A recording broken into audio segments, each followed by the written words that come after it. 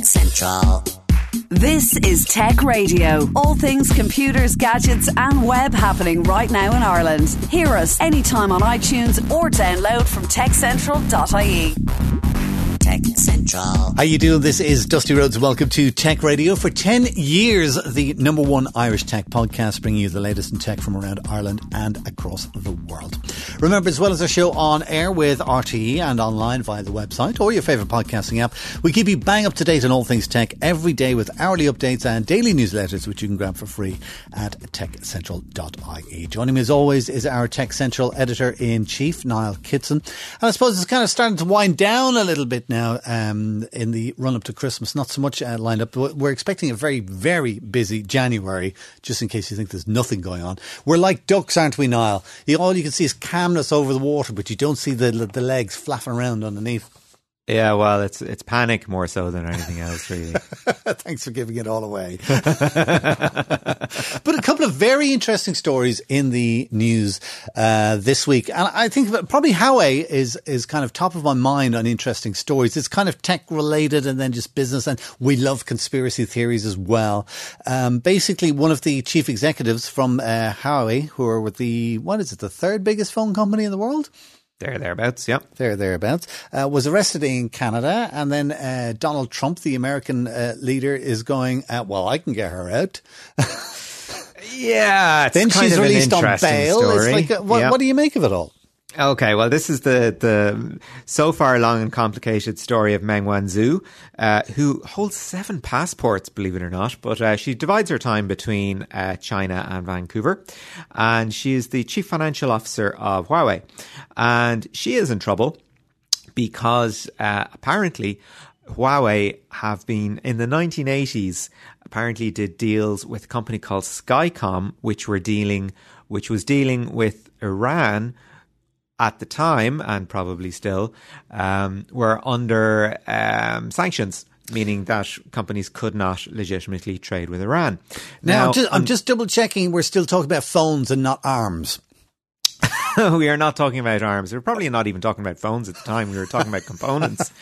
But effectively what happened was that people were going, oh, Skycom, Huawei, you've nothing to do with that company, do you? And they're like, no, totes not, no. Nothing to do with us. And of course, it has emerged that Skycom is in fact some manner of subsidiary of Huawei. And people are going, oh, hang on, that's kind of illegal what you were doing there. Who was the person in charge of that? And fingers have been pointed towards Ms. Wang, who is now in custody, just granted bail actually, and she $7.5 million bail, which is quite a lot, and a raft of conditions to come with it, like she has to wear GPS and Huawei have to pay for it, which is interesting, seeing as they probably make GPS. And apparently she was granted bail because she's not in fantastic health. She's had issues with cancer in the past and has had significant surgery.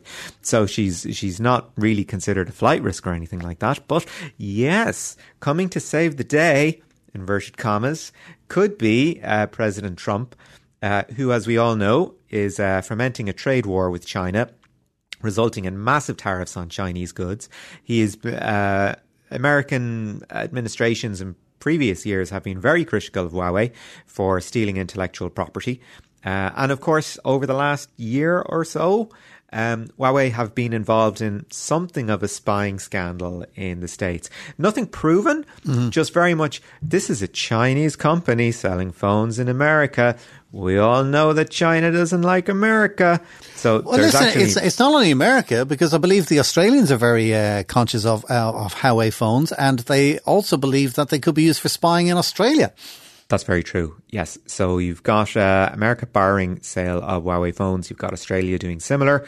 Again, nothing proven, but it's sort of a signal to Chinese companies that, you know, if you mess with us, you are going to get kicked out of our market.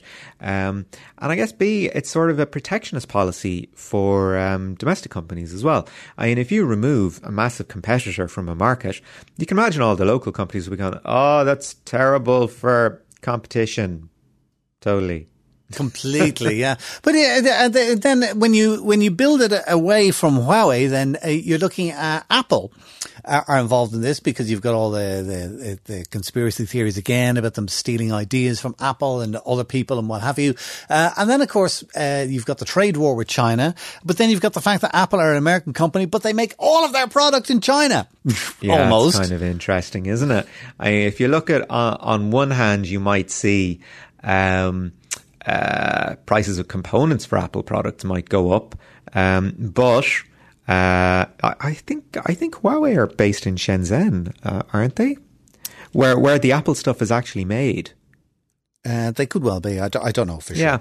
Yeah. So, it's a very interesting bargaining chip that if all of a sudden this lady was to be released from prison, and guess what? There's a licensing deal between Apple and Huawei struck about intellectual property.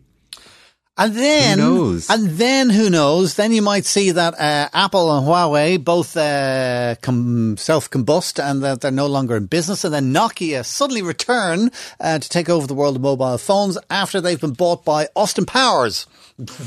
Yeah.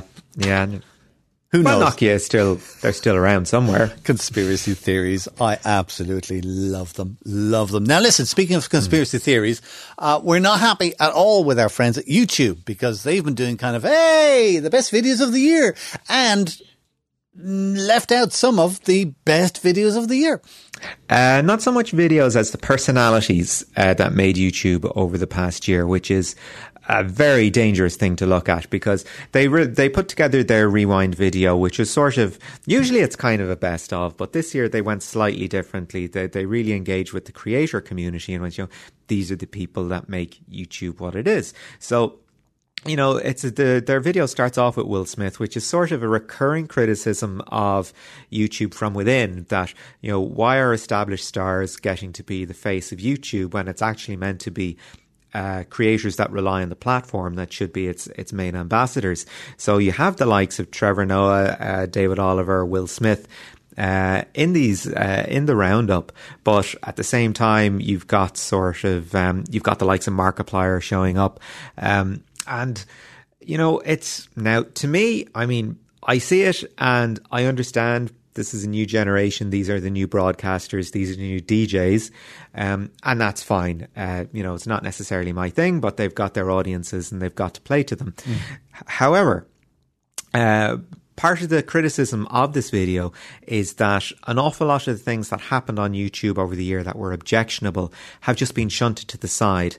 And it's this very homogenized, very inoffensive look at YouTube as a platform. Instead of going, okay, this happened, but this happened as well, and it's all quite controversial. You were kind of hoping for a kind of almost a reeling in the ears approach, where, yep, this happened, and this sparked a debate, and everybody thought this was wonderful.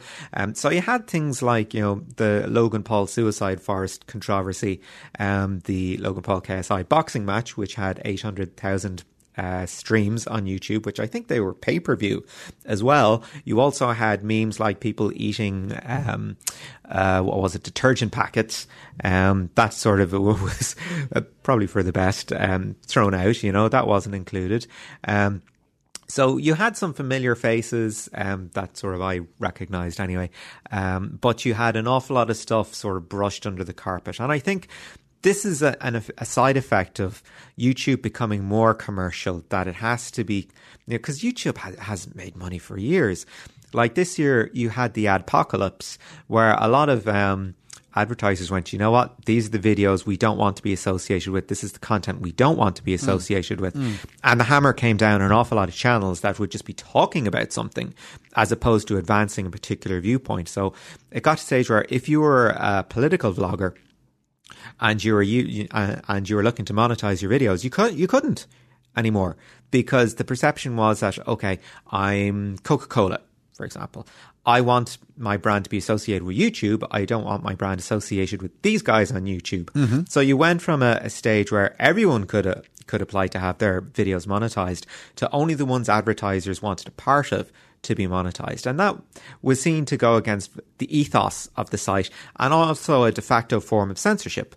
So you had people with very large back catalogues that every time somebody visited and streamed, they got a little bit of money. All of a sudden, if you had a video that was deemed political, okay, that video doesn't get anything. If you talked about something a few times over the years, none of those videos get money. And of course, there's the copyright thing as well, which I've no problems with, and I doubt you do either. You know, if a copyright owner sees something they object to, they have the right to stand up and go, nope, not that video, go back and re-edit it. I don't have a problem with that. You're a very angry young man with YouTube for some reason. Let me just throw another point of view at you for the sake of it. All right.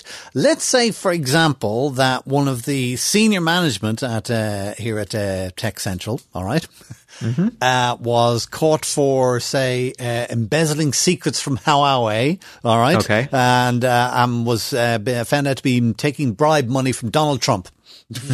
Yeah. And it was a big scandal and everybody hated him or her. Would you include that in your top 10 of the year from Tech Central? I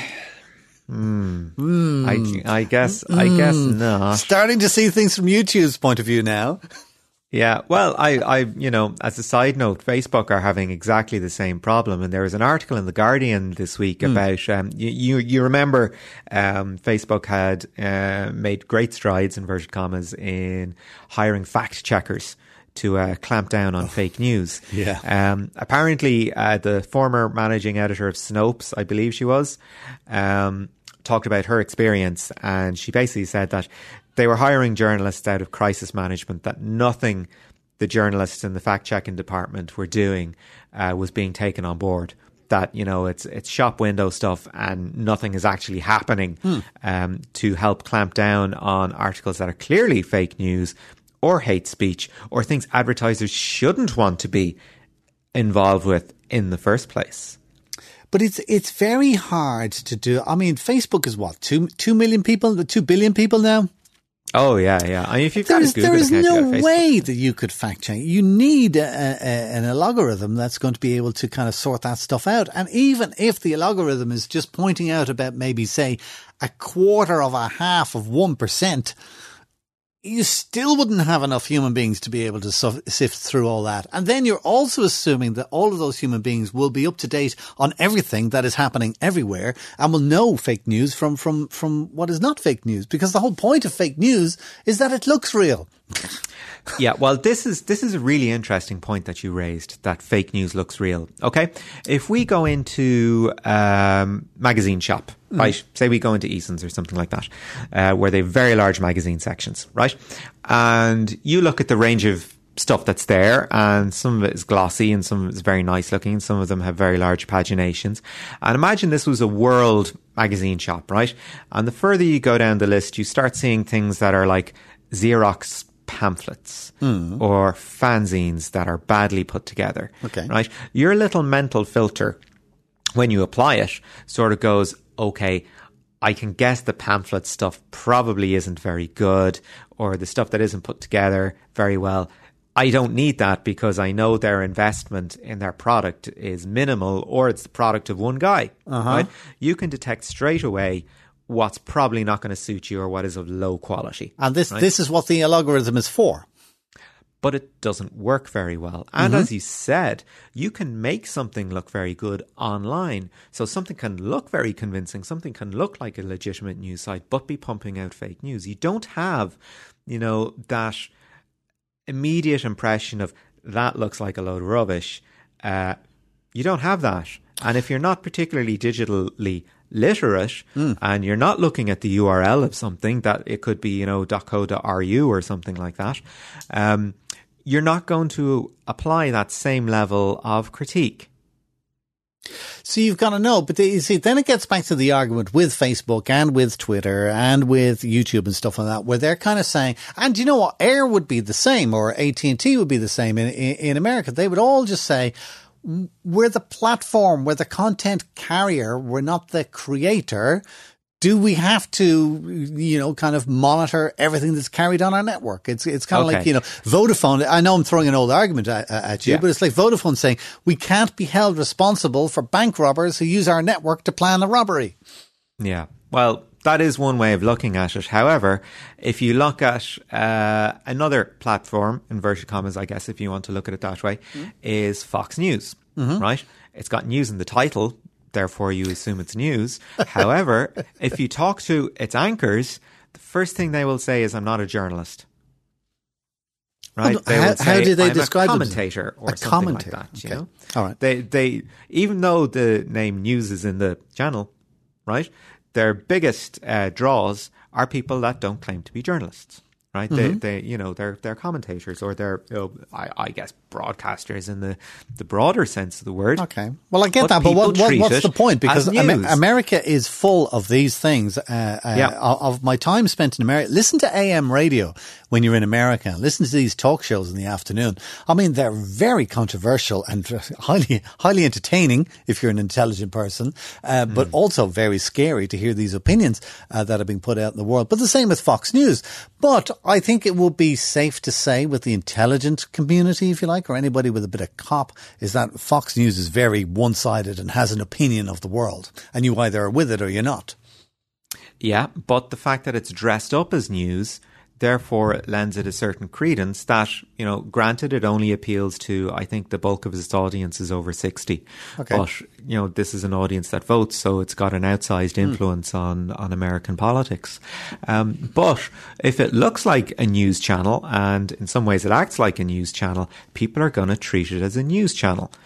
If Facebook looks like a publisher of news, because it's serving you up stuff that it thinks you like and is pushing towards you, therefore it's acting like a broadcaster that's carrying certain shows that it thinks you're going to like.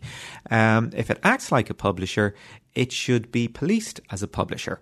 And I think, it comes down to what the audience perceives. Right? I mean, we might look at certain channels or certain titles in certain ways, but a lot of people don't have that filter, and they rely on the services they use to be that filter, right? So if you're getting something that looks like news, but it's actually fake news, that's on Facebook now. This idea, their defense that, we're a platform, not a publisher, it's not holding water anymore because people are treating them as a publisher. Well, you will never get that from any commercial or corporate organisation about self-policing, which is one of the reasons why I am a big fan of the EU. I'm a big fan of government. I'm a big fan of, like here in Ireland, we've got the Broadcasting Authority of Ireland. Now, I mean, there are things that they do that would drive me absolutely insane. But I would rather have them in the world than not have them in the world, because at least, like one of the things that was not very popular when the Broadcasting Authority started was they put a requirement on every radio station in the country to carry 20% news and current affairs.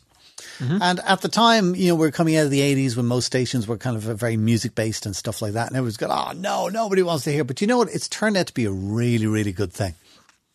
And it would only have happened because somebody who is, kind of more publicly minded is going, this is the way it's going to be. So the EU will be the same with Facebook. They'll kind of go, well, no, you can go on about maybe you being a platform provider and stuff like that. But you know what? You've got a responsibility and you need to stand up to it. It's good to have those people in the world. Facebook, when you were talking about Facebook being a news thing, that kind of scares me because I would hate to think anybody thinking of Facebook as a news source. And possibly the way around this is that Facebook doesn't carry any news. If it's anyway current affairs related, voomp, it's automatically deleted. I'd like to see them try that. I would love to see that. But if you think about your own, kind of, I would see things that relate to the news on Facebook, but it would be people that I know that are commenting about what's happening in the news. Yeah. But I suppose then you've got people saying that I heard such of this and so on and so forth. Yeah, okay. Listen, do you know what? It's a nightmare. And I'm glad that I am not in any position of real authority. Here's an idea, though. Here's a throwback. Remember when people went onto Facebook for apps? Yes. Why not make, treat Facebook the same as iOS or Android. Just turn it into an app-based ecosystem. Not worry about content unless you specifically download an app to deliver it to you, and solve the problem that way. Who knows? All right. Well, listen, that's interesting. So YouTube end of the year results not to our liking. Somebody else now, actually, just while we're kind of thinking of bias and stuff like that with media, Google are in the headlines this week as well for almost the same thing, because they're deciding what we do and what we do not get to see. Yeah, very true. And this was Google's current CEO, Sundar Pichai. I'm sure I've pronounced his last name incorrectly, but there you go. He was in front of the Houses of Congress this week to talk to a Republican-dominated panel about how Google actually works, because the committee was not impressed with Google's results. They were saying that Google had a liberal bias because it had a predominantly liberal workforce, and that they weren't getting the love, basically. So at which point a Democratic member of the committee, Ted Lieu, if you follow him on Twitter, he's actually very good, very insightful. He did some Twitter searches in real time, and some of the Republican members were going, okay. For example, repeal and replace the Affordable Care Act. If I do a search for that, it comes back very negative. It's like, okay, you want to take away people's healthcare. The results are negative. Okay, have a think about that, right? And they went, okay, a member of this committee has been in trouble for racism, right? But let's just do a Google search for him. And the first article is X has been, called out on his racism. And they're like, but it takes us 3 or 4 pages to get through to a positive story about this. So they actually had to have Google explained to them that, we work on algorithms, we present the results that are the most popular and the most relevant. If you're not doing anything that's good, or if you're not getting positive results for what you're doing, maybe it's because you're not doing positive things. Fairly straightforward logic there. How did that go down? Not well, as you can imagine. But, this is just typical of what's going on in the States. We saw it when Zuckerberg went in front of... my favourite question. How do you make money at Facebook, Mr. Zuckerberg? How do you make money? Oh, no! It's like, what is wrong with these people? Like, why can't you do basic homework if you're going to interrogate someone about the failings of their commercial model, about potentially the moral failings of their company, if you don't know how the company works? And this was a similar example. Just Republicans complaining that we're not getting positive vibes from Google, and Ted Lieu having to go, do you know what? Do good things and good things will happen to you. That's how Google works. Again, it's back to what I was saying about Facebook. I suppose you could probably tweak an algorithm so that it will point up. I don't know. I don't know even if these things are possible. Because there's so many permutations and combinations when you do a Google search, okay? So you're looking for the actual information, and then what did the information say? And then how many people were looking at that information? How many people commented on that information? And then that also ties in with other websites that you've seen and other searches that you've made. And Google is kind of putting all of this in, and in a nanosecond is going, this is what I think you'll like. Yeah, well, there's so many ranking signals involved. Exactly. And the committee seemed to think that, there's a guy in a basement called Google, and somebody types something in and he has a look. And he's like, oh yeah, you should look at this stuff. It brings me back. That's like the IT crowd. Where they said to the girl, this box is the internet, don't break it. Amazing show. Listen, just one or two other things that I wanted to say to you before we head off for this week. I was having a think. I was telling you about my Apple upgrade and stuff like that, and I was having a grand old yarn and a moan about it. And then I had an interesting thought the other day. Just very briefly, the background on this is I've had a Mac. The actual hardware is fantastic and the software and the jobs that I need to do haven't really changed. The only thing that's changed is the Mac OS system keeps saying you need to upgrade, or this won't work. And when I do, then loads of other things don't work. And now I'm at a situation where I think I must upgrade. All right. Ooh, controversial. Go on. No, but I have to. All right. Okay. But I was looking back at all the bits of software and extra cards and stuff that I've put into the Mac. This has all happened in the last 5 years. So within 5 years, my Mac is now almost redundant. So I need to get a new one. Wow. And I'm going to invest thousands of euro into that. And guess what? It'll only last you another 5 years. Exactly. Yeah. Exactly. And I am not doing anything wildly different from what I was doing 5 years ago. I'm still editing video. I'm still, kind of manipulating images. I'm still typing documents, looking at the internet. Nothing crazy has changed at all. It does some extra little things. It does things a little bit faster. But that was it was only last night when I was kind of just wandering around doing the dishes or whatever. And I went, oh yeah, I'll get that upgrade and blah, blah, that'll save me a lot of hassle. And I kind of, hang on a minute. I'm only going to have to upgrade in 5 years' time. Yeah. Well, here's a little tidbit. When I was sort of putting together my spec for my next laptop, one of the videos I looked at was, is 8 gigs of RAM enough? Listen, from my experience with the Mac, and to be fair now, my Mac has served me very, very well, and there's been very little I've thrown at it that it's had a problem with. Absolutely have a look at what you can afford and then spend maybe 10 or 20% extra. It will be worth it.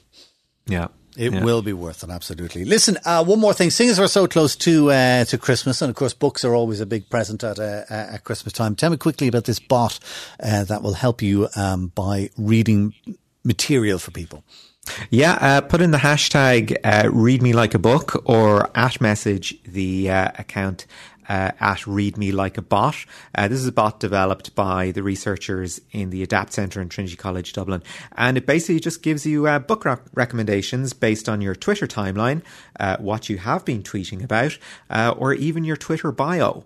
Wow. Okay. That is definitely worth checking out. Listen, we are out of time for this week. Great chatting to you always, as always, Niall. Do you know what? I kind of like the end of the year when we get to actually just sit down and have a cup of coffee and just chat about what's going on instead of having big interviews with important people all the time. Anyways, less of that. We will, of course, keep you up to date on all of the tech stories that are happening across Christmas and the New Year here in Ireland, with hourly updates and daily newsletters and more from our website at techcentre.ie. Or, of course, you can listen to us every week online or Fridays at 5 p.m. on DAB Digital Radio with RTE Radio 1 Extra. Next week, I think, is going to be the last show of the year, isn't it? Yeah. We'll have to do our homework and look back at what we liked in 2018 and what we're expecting in 2019. Yeah, and pray nothing interesting happens between when we record and when this show gets released. Yes, indeed. Release the Huawei 1. There you go. Listen, until next weekend, for myself, Dusty Rhodes and Niall Kitson, thank you so much for listening. Have a great weekend. Get Tech Radio. Subscribe for free with iTunes or download on demand at techcentral.ie. Tech Radio is produced by digitalaudioproductions.com. Tech Central.